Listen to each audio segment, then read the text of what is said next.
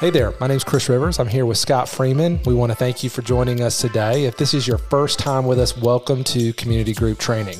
The goal of Community Group Training is to address challenges that group leaders face regularly and to help them feel competent to equip their groups well.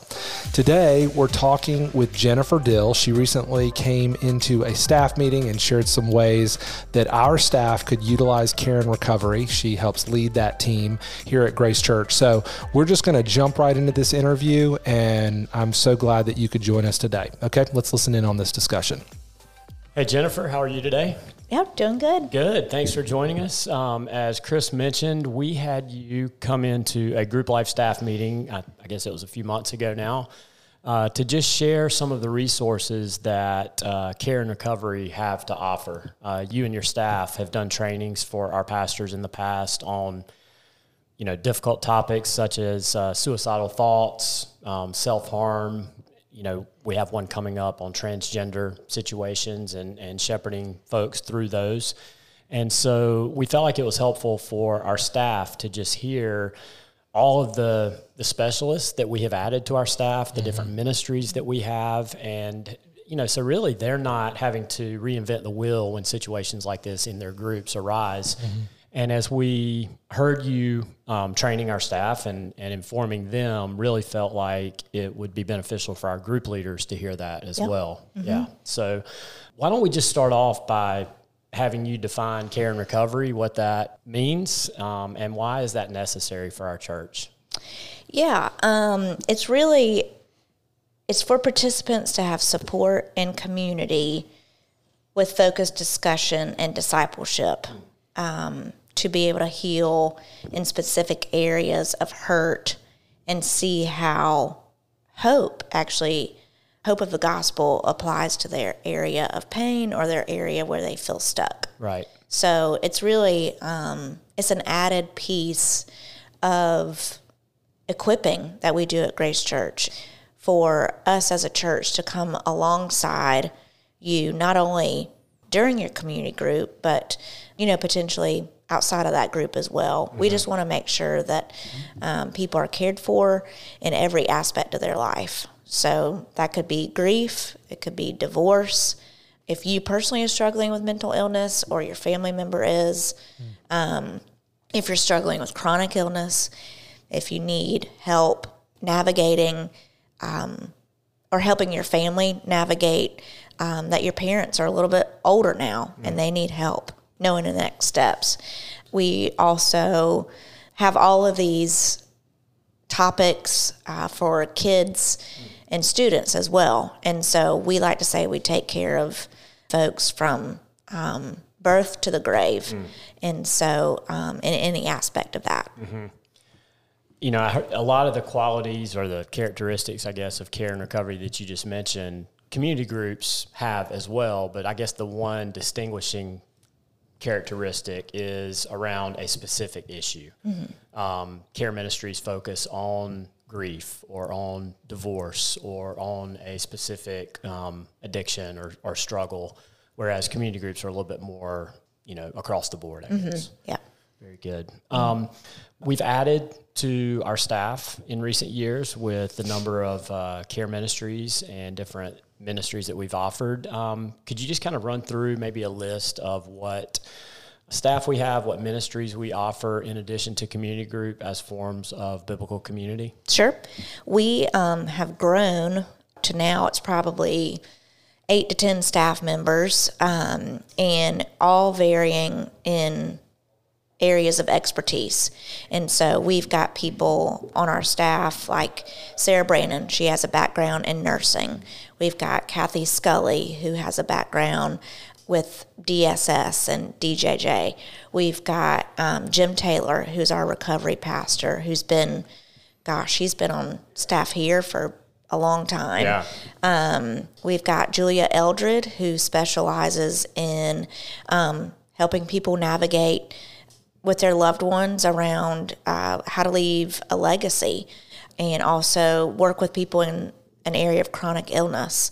We've got Melissa Ramirez, who has a background in, she was a child life specialist at the hospital, and so she helps along with Taylor Hall, who was on student staff, work with kids and teens who are also experiencing these issues right along with their parents. You got Brad Walbridge, who is also, he helps us part of Group Life, and he is at the Greer campus as a pastor, and Sarah Fowler. So she's been around Grace for a long time and is able to help leaders and volunteers in our care groups equip them for how to be with participants. And she's able to enter in situations where there's domestic abuse or, any kind of domestic violence as well. And I know that I haven't said a lot of other issues because we all specialize in a lot, and we try to make sure that we're equipping staff, leaders, and key volunteers to make sure that we're setting them up to care for folks well. Yeah. And your background is as a hospital chaplain? Yes. Dealing with like palliative care and hospice and that type of thing, end of life issues. So a lot of areas there that you just covered. And we're not expecting our leaders to remember all of those, but our staff is aware of those. So if any of those issues, rang a bell for any of our leaders with people in your group currently, or in the future you have a situation with an abuse or something that you just mentioned, and our leaders think, man, I listened to that podcast, I think Jennifer mentioned the exact thing I'm going through, the community group pastor is always a route to find out and get access to some of these specialists on our staff. So that's great. I think all community groups have folks in their groups who, are struggling. We all have issues. And so how do we determine if somebody has reached a point where one of these ministries might be a better fit for them than their current group? Where is that line, I guess? Sure. I would say any area, to kind of simplify it, would be where you feel stuck.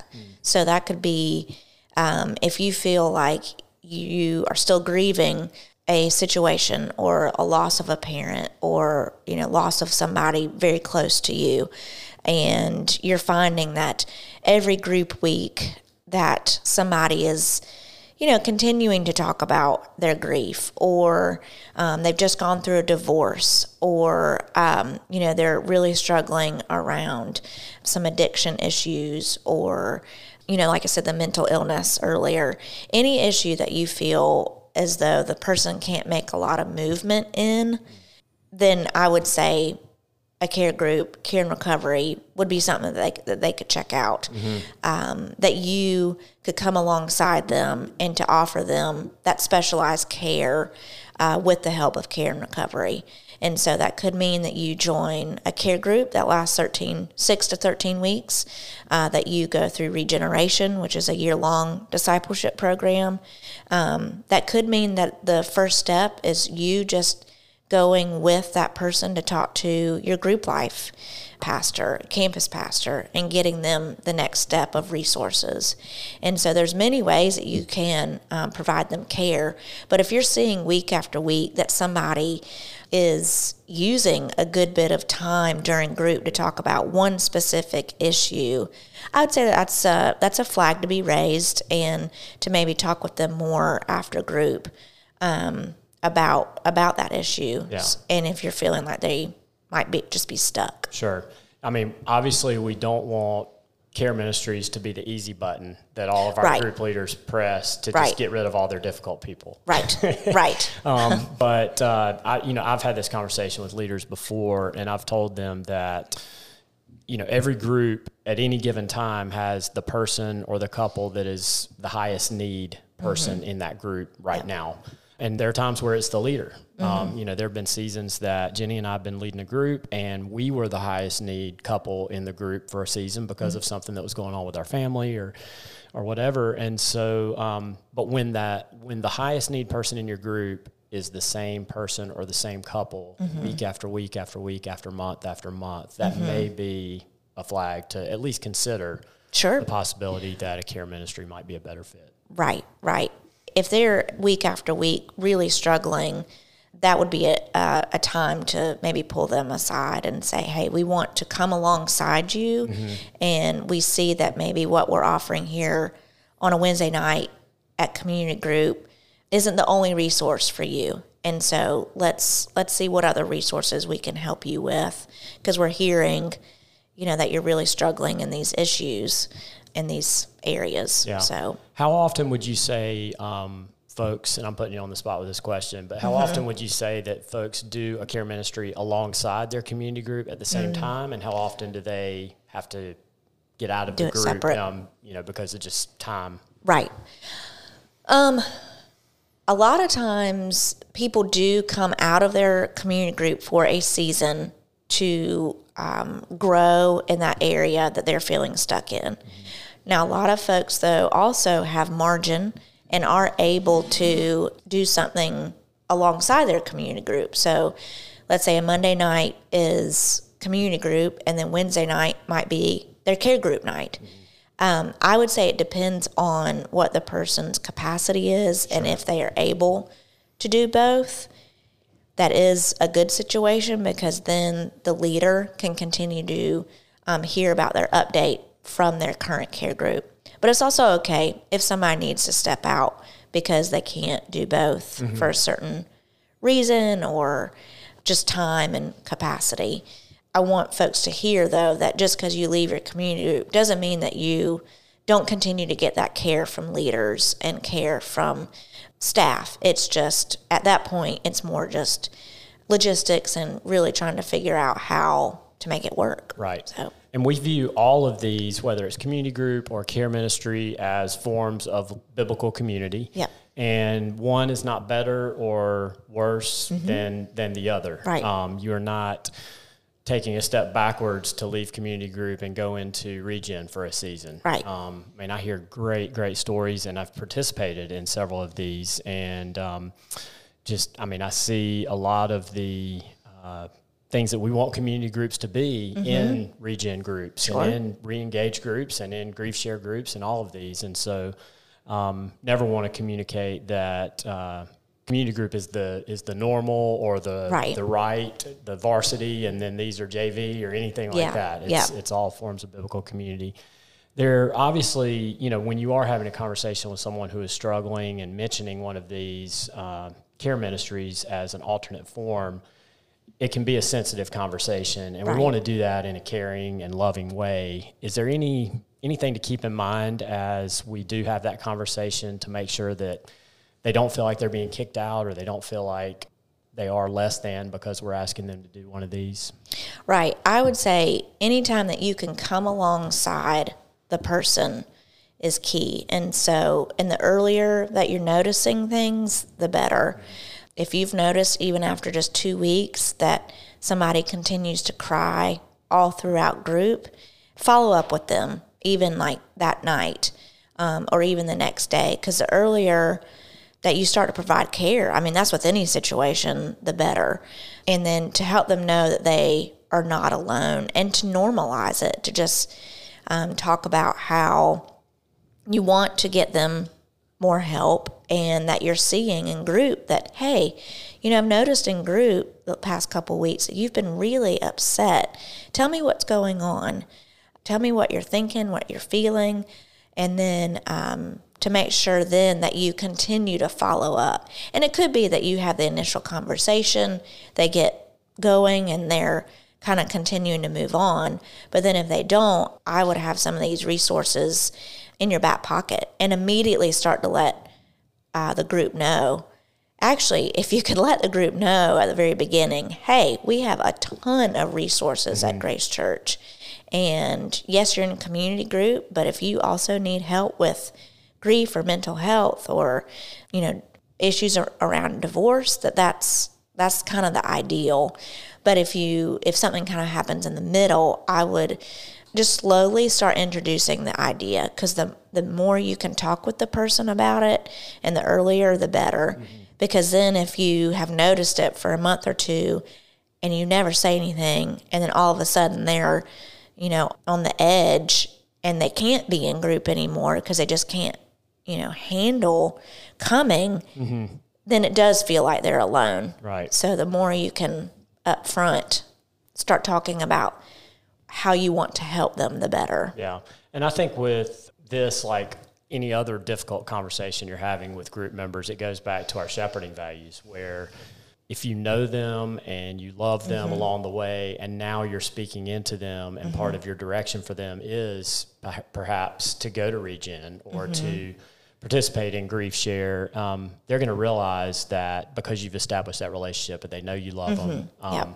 Whereas if the first time you've ever said anything to them of any substance is, hey, you need to go do this instead of be here, I can see where that would come across, Right. not And even the right way. Another step is if they do feel like this would be a good next step for them to go to Regen or a care group, is maybe to go with them the first night. Or if you can't, follow up with them, help them know that they are not alone in this, and help them to feel like they are still a part of that community. Anything that you can do if the person has to step out of community to continue the relationship is key. Yeah. I know we have a list of these different ministries and specialists that we have available. We'll put those in the show notes. Leaders may be listening to this and thinking of someone immediately that could benefit, and it may be that something happens a few months from now. And so we want this resource, this list, for leaders to be able to refer to in the future if one of these might be a good fit for someone in their group. So we'll put that in the show notes so leaders can access it. That's great. It's been good. Jennifer, do you have any other thoughts or anything you'd want to leave with us as we close? I just want folks to know that, again, this is just another resource, and it is another way to help equip our people and to help them to see the transformative power of hope of the gospel and how it applies to their area of pain. That's great. Well, we're really glad that you could help us with this. And Scott, thanks for leading the crusade on this. So anything else you want to add? You good? I'm thankful for Jennifer and her team and the equipping that they provide our staff, our pastors, who then are able to lead our leaders more effectively. So thank you. Yeah, thanks. Well, as we wrap up today's conversation, we want to thank you for joining us. If you have any questions, feel free to reach out to a Group Life staff member or email us at grouplife@gracechurchsc.org, and we'll get connected to you. All right, thanks for joining us today, and we look forward to joining you on the next episode.